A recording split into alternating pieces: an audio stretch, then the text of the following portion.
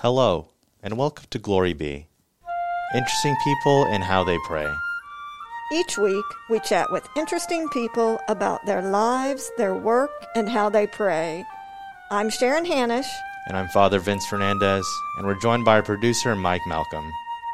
This week, our guest is Patty Schneier. She is a lifelong Catholic, housewife, and mother of three, author, speaker, and radio host from the Archdiocese of St. Louis. She and her husband, Larry, have three grown children and are active members of their parish, where Patty cantors at Sunday Mass. For the past 17 years, Patty has been speaking at parishes and Catholic conferences across the United States, and she is going to be our mission speaker in just a couple of weeks here at the Church of St. Mary. We're so excited you're here. Welcome. Well, thank you. I'm excited to be here with you today through Skype, but cannot wait to be with you in person very soon. So that's really exciting. Yes, it's been this is just unusual times. How has your pandemic been? Well, we've been very blessed, extremely blessed. My husband did test positive for COVID about a month and a half ago.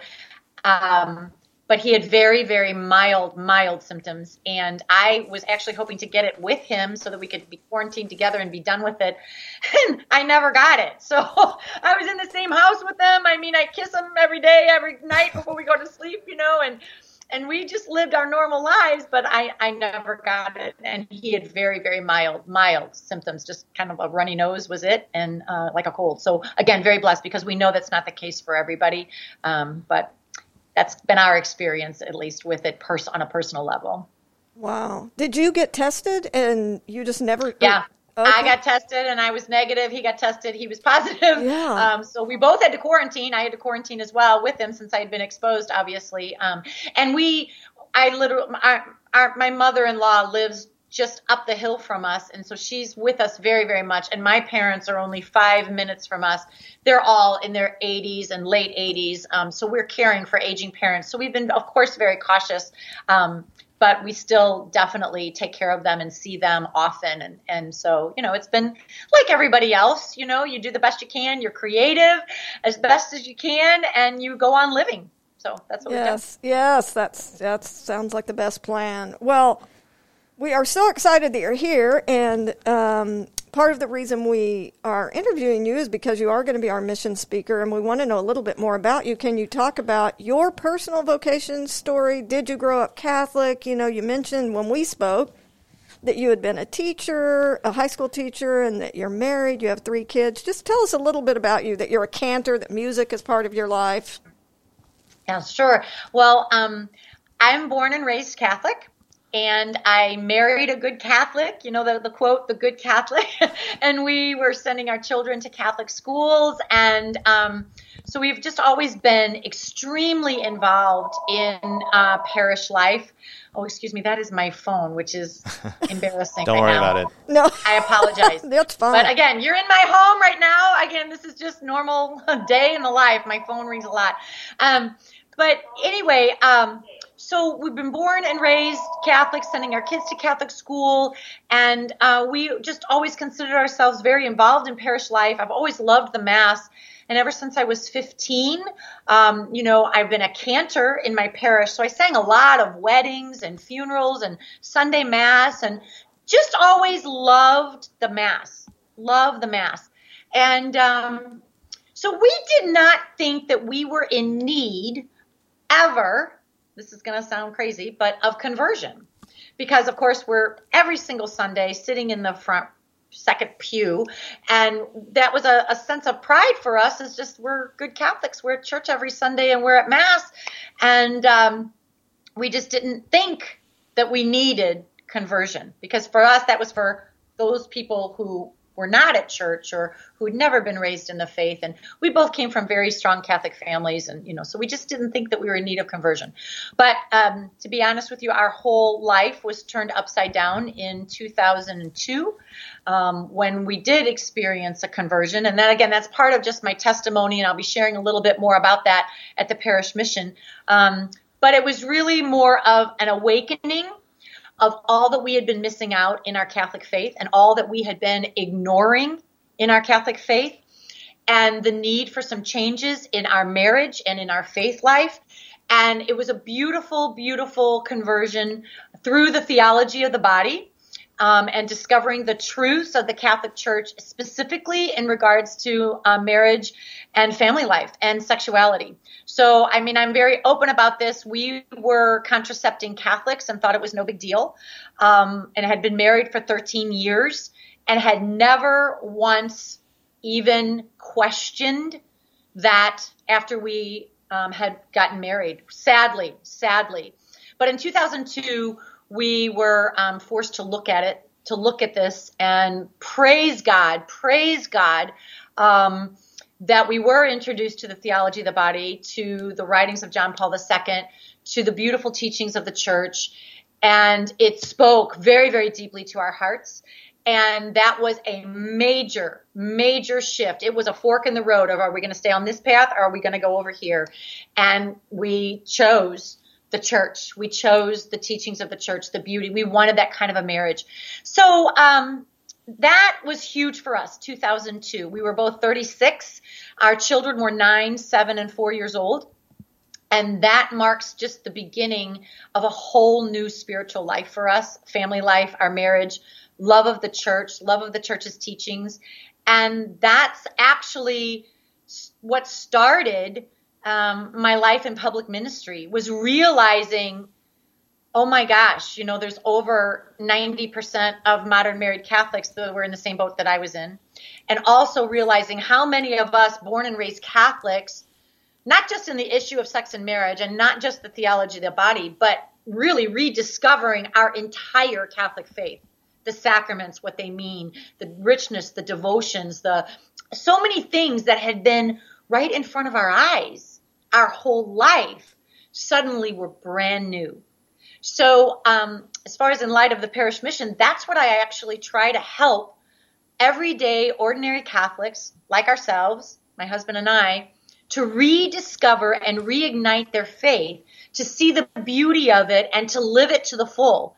And that's what I do, just in everyday, ordinary, practical ways of trying to help people do that in their life.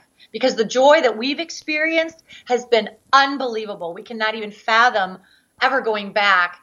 And we want to just share some of that joy and some of the richness of our Catholic faith with others. Well, I love that story. And you know what's so beautiful about that is your willingness to be honest, so that then others who are listening to you can sort of turn inward and be honest with their shortcomings or lives or sinfulness, or I don't know. If you're willing to share, then they're going. I mean, for me, even just listening to you, I was like, ooh, I need to think about my own life, Well, to be honest, everything I do share a lot of personal stories. I share stories of how I needed to learn this message or what God was trying to teach me in this. And again, it's all the everyday, ordinary stuff of life. I come from, completely just middle class, ordinary family, and we live it now as just this. I'm just an ordinary, I tell people I'm an ordinary stay-at-home mom. I really am. I have been for 26 years. But God has done extraordinary things in the everyday, ordinary stuff of life. So that's what I talk about, always with stories, examples, and then practical tips and suggestions. Because, again, I don't want anything to go over somebody's head theologically. I'm all about the nitty-gritty. How can this make a difference in your life today or tomorrow morning, right? Or when you're dealing with a 4-year-old who's throwing a temper tantrum, or a teenager, whatever it is. So I give those everyday, ordinary examples, and I do share a lot. I always, of course, ask my children for permission to tell certain stories, and my husband has been very, very generous as well.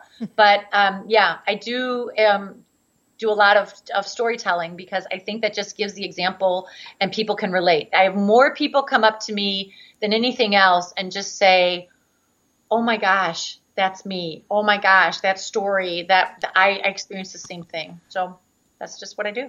That's awesome. And I would say, I mean, what you said about just that need for conversion, right? Especially for cradle Catholics is a very real thing. Yes. From my perspective, as in my long years of 3 years of being a priest, right, of seeing that.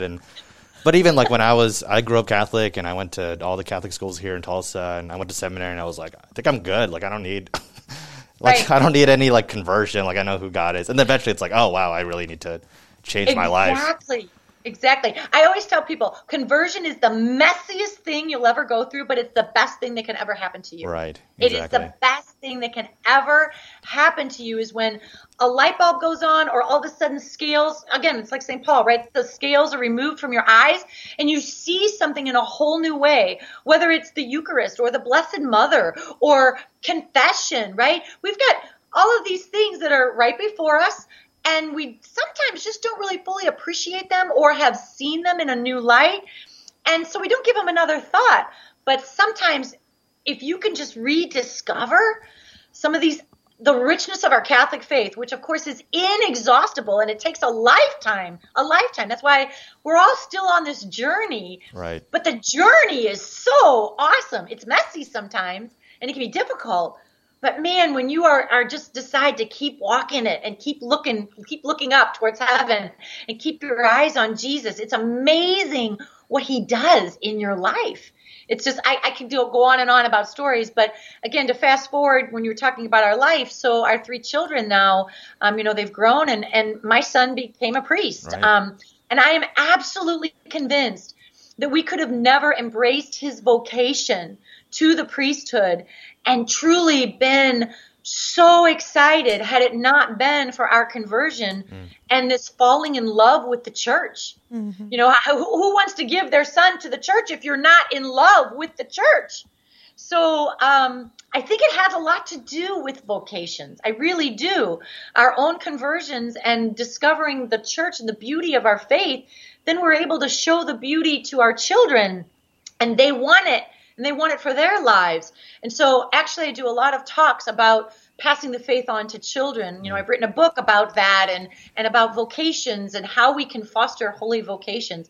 It's a big part of my ministry now. Truly, it is. That's awesome. I mean, that's great. And I guess one question I had was, so you had this conversion, right, in 2002, and then that led to you kind of being this stay-at-home mom who is an evangelizer, right? Who goes and preaches the gospel. Like, what kind of like made that step of like, oh, now I need to go and proclaim the gospel to all these people? Well, that would take probably about 5 hours for me to tell you it all. But in a nutshell, first of all, I truly believe bloom where you're planted, right? Bloom where you're planted. So your own sphere, whatever it is, we are all called to evangelize, right? Just within my own parish or with friends, with family. That's the first and foremost thing. But the crazy thing is, and it really is crazy, there was like this fire inside of me. I mean, there's a book called The Fire Within by Thomas Dubay. I read The Fire Within and I about exploded inside. Just because I'm like, that's me. There's this fire inside and I cannot contain it. You know, my joy, my enthusiasm for our Catholic faith. And again, God will open a door. And I was told this actually by Christopher West. He's like, Patty, you don't have to do anything. God will open the door. Your job is to walk through it.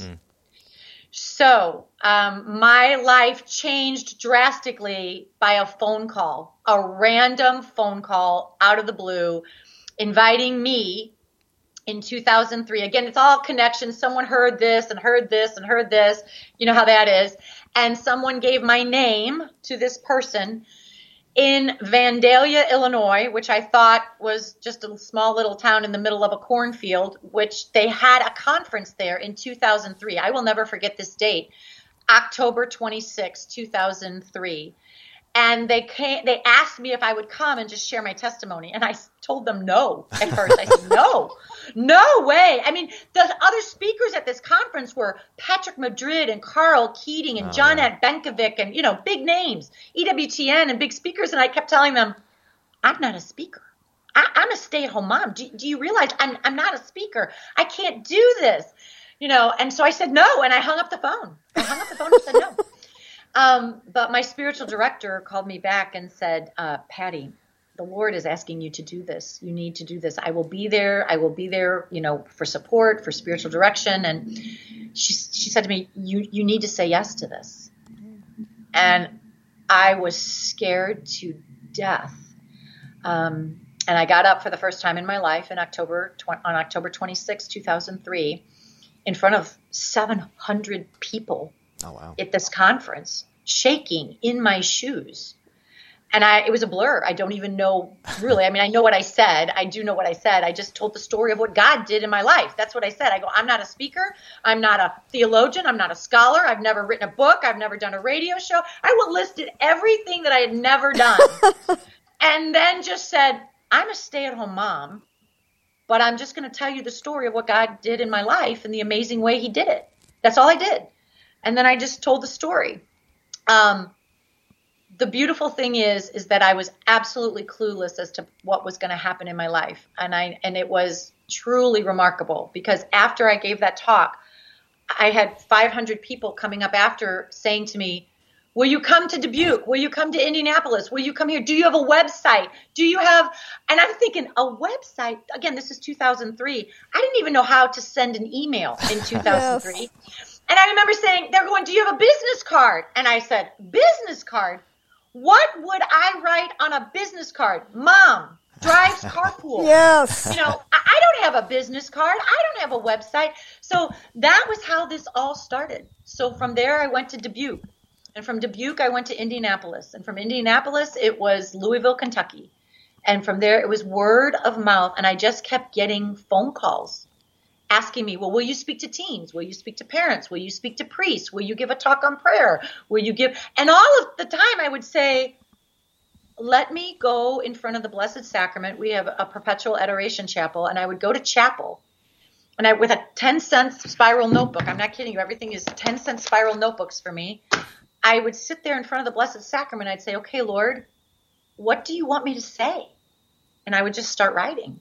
And every talk, again, I have now over a dozen or 14 different talks, and they were all written in front of the Blessed Sacrament in chapel, where I would just say, Lord, what do you want me to say? That's how this started. So I've been doing this now for 17 years, all across the United States. And one thing just led to the next. Writing a book, doing a radio show. I remember my first time I ever was even asked to be on a radio show. I kept saying, no, I can't do this. I don't know how to do this. And little did I know, 5 years later, I'd be hosting a radio show. Crazy. I couldn't dream this if my life depended on it. I didn't think I would ever be a speaker. I didn't think it's, again, one yes. Mm-hmm. The ripple effect of one yes. And then saying yes again. And then saying yes to, I'll try this. Okay, God, if you want me to. But I don't do anything. I don't try to make anything happen. I don't advertise. Nothing. I do nothing. I just get now phone calls or an email. And yes, now I do have a website. But I mean, literally, my husband designed the business card that I still have is still the one my husband designed. And my very first website, again, my husband did for me. He's been my St. Joseph this whole time. That was just a super cool story. And one of the things as we transition, it's interesting people and how they pray. As we transition to how they pray, I noticed that you mentioned in the midst of all of this, you would go into prayer and with the Blessed Sacrament. So if you can talk a little bit, tell our guests about your prayer life. I know when we talked that you mentioned that you go to daily mass and the Chaplet of Mercy. And, of course, you mentioned just now how important prayer was in all of this. You're also a cantor, so how is music and prayer? Just tell us about how you pray. He who sings prays twice, so that's the first thing. I have a song in my heart for the Lord just all the time. That's just how he made me. So singing through song is just natural for me, like breathing, to be honest. And this is going to be the first night of the mission, to be honest with you. So I don't want to give it away. Right. But the whole first night of the mission is called God, I really don't have time for this. And I'm going to say this at the mission. The title of that talk came from my own prayer journals, because I told God I don't have time for this prayer. Every time he would be asking me to go deeper in prayer, I would say, God, I don't have time for this. I don't have time for this. And I think that's, it had been my mantra, sadly. I'm just, again, being very honest with you, I'm a very, very busy person, super involved in so many things, always on every committee and chairing this and running this and organizing this up at the parish or whatever. So it's very easy for life to just sweep me away. But this very active, and I'm a talkative person, as you can probably already tell, the silence of slowing down and being in the presence of God every single day in front of the Blessed Sacrament has been life-changing. I crave silence. I crave, as I call it, being in my chapel, which is crazy. Of course, it's not my chapel, but I feel like it is, right? When I'm in our Eucharistic Adoration Chapel, it's just the Lord and me. It's just God and me in there. That silence is so beautiful and so powerful and anything but boring. Anything but boring. There's so much going on sometimes in the silence. I can hardly contain what's going on in my heart and in my soul. So yes, I am one that absolutely craves that, and time just to be face to face with my Lord and my Savior, my Creator, the Redeemer of the world. It doesn't get any better than that for me, to have that just what I call carefree timelessness with God. And I do love prayer. I love prayer. I will be sharing some very practical tips and suggestions for prayer with all of the parishioners in the parish mission, and how to help them have the prayer life that they really want, that they desire, but don't think that they maybe can, or they've tried before and quit, or they find something dry or boring, whatever it is. I rely very, very heavily on everything that the church has already given us. There is no need to reinvent the wheel ever. We have 2,000 years of beautiful, beautiful, beautiful church devotions and richness, and the church has already given us everything we need. So that's, again, what I'm going to tap into, and try to help people have the prayer life that they desire. So Eucharistic adoration is just one tiny aspect of my life. It's a huge part. I shouldn't say tiny. It's a huge part, but it just kept growing. One thing kept leading to another. And that's what I'll talk about at the parish mission. Great. Well, Mike will put a link in the show notes too for anybody. We will be streaming, just for anybody who's listening right now, we'll be streaming the mission, and there's an opportunity to sign up and reserve a seat, and that we'll be advertising all of that. But well, I would highly recommend, if you're able to come in person, because there really is something about being live and in person. Just again, there's that feed and that feeling of between the people together. And I feel that as well. So I would really highly recommend people coming. But of course, if you can't, if you're unable, then I look forward to at least being with people virtually as well. And that's just the first night of the mission, to be honest with you. The talk on prayer is the first night of the mission. And then there's another, the second night is Unlock the Treasure, about unlocking the treasures of our Catholic faith. And the third night of the mission is One Step Away. And that one we're going to, again, for Lent, in preparation for Lent, kind of enter into the Passion a little bit, and talk about suffering and real life things that happen and what to do with it. Okay. Well, I can't wait. One question that we ask everyone, because prayer is wonderful, but often, like you've even already alluded to, difficult. Has there been a time in your life that prayer has been difficult? Well, I'm going to answer that with two little snippets. The first one is a general. I would say the hardest time in my life to pray, again, from a very practical perspective, was when I was a young mother and had 3 children under the age of 4. Boom, boom, boom. And to try to have a prayer life for myself, really, to find 5 minutes for myself was, very practically speaking, almost impossible. Right? So that was the most difficult time in my life, when I'm the mother of very, very young children, and they require every ounce of my energy, and I gave everything to them. And then there was my husband and my home, and God really did get my leftover crumbs. So that was the hardest time to pray. to just practically be able to commit to prayer. So I would say that would be the hardest time. On a spiritual level, when it was hard spiritually to pray, and I will mention this will be the third night of the mission, One Step Away, when I went through a time of suffering when I was in the intensive care unit in a hospital, and I was so weak I couldn't pray. And yet I knew I needed prayer so desperately, right? I was in the intensive care, and I was in there for a week, and I needed prayer, and I knew I needed prayer. But my sister shared this with me. This was so beautiful.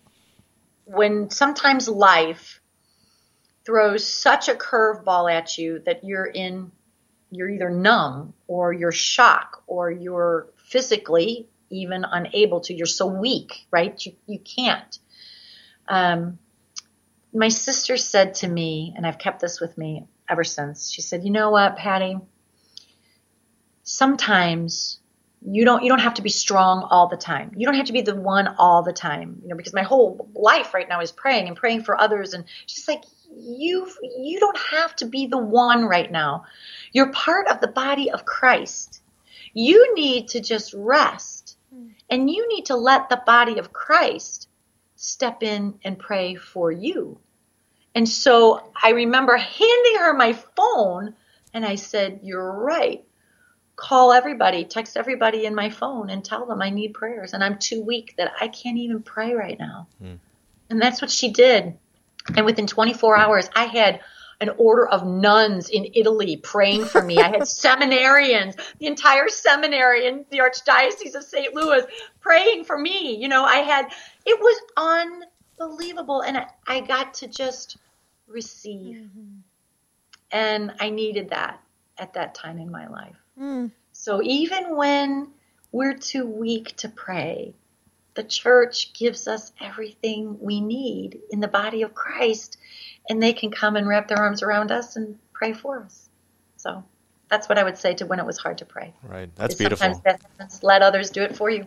Yeah, that's awesome. I mean, that's a really beautiful kind of witness in terms of, being, even when we're too weak to pray, the church is there for us, right? And the body of Christ. It's really awesome. Patty, you've been an awesome guest, and it's great to have you, and really excited to see you here in just a couple of weeks. One last question we ask all our guests is, if you had one prayer intention to tell the whole world to pray for, what would it be and why? And you know what? You prepped me with this. That the only thing I knew about this interview was that you were going to ask me that question, and that has like haunted me for the last 3 days. What am I going to say about that one question? Because I'm praying all day long for so many things. I'm like, how do I narrow it down to one? So, okay, you're going to have to bear with me. I may give you two, but the one thing I would say, of course, is for the conversion of souls. The conversion of souls, that all would come to know and love Jesus Christ and come to know him and the fullness of our faith, right? To just know him. So that would be the first thing, conversion, the conversion of the world, the conversion of every single soul. And we all know, even in our own families, we have family members that are so in need of conversion. So that's the first thing I would say. That's probably really my answer, is for the conversion of souls. But I have to give one more thing, another, like, again, a practical thing, almost like an earthly prayer intention. It's for holy priests and holy marriages. I truly believe if we have holy marriages, from holy marriages come holy families and holy children, and from those holy families will come holy priests. And without the priesthood, we don't have the Eucharist. So that is such an intention on my heart every day, of praying for an increase of holy priests and holy marriages. And they're so connected together. That's my prayer intention as well. And I just think that the world, our earthly world, would be such a better place. Think of all the things that happen, when someone doesn't live out their vocation of marriage in a holy way. And again, the same things with the priesthood. So we need holy marriages and holy priests. And I do think that would help change the world. So those are, my 2 prayer intentions. 2 prayer intentions. That's good. Double the prayers. Well, we're so happy you joined us today, and We are so excited, like Father Vince said. We look forward to meeting you and having you here at St. Mary's. We're going to close with the Glory Be, as we always do, and we'd love if you would lead us in prayer. I would be honored to do so. So may we all just bow our heads and place ourselves in the presence of our wonderful God. In the name of the Father, and of the Son, and of the Holy Spirit, amen. All glory be to the Father, and to the Son, and to the Holy Spirit, as it was in the beginning, is now, and ever shall be, world without end. Amen. In the name of the Father, and of the Son, and of the Holy Spirit. Amen. Glory Be is a production of the Office of Communications at the Church of St. Mary in Tulsa, Oklahoma. I'm your producer, Mike Malcolm. See you next week.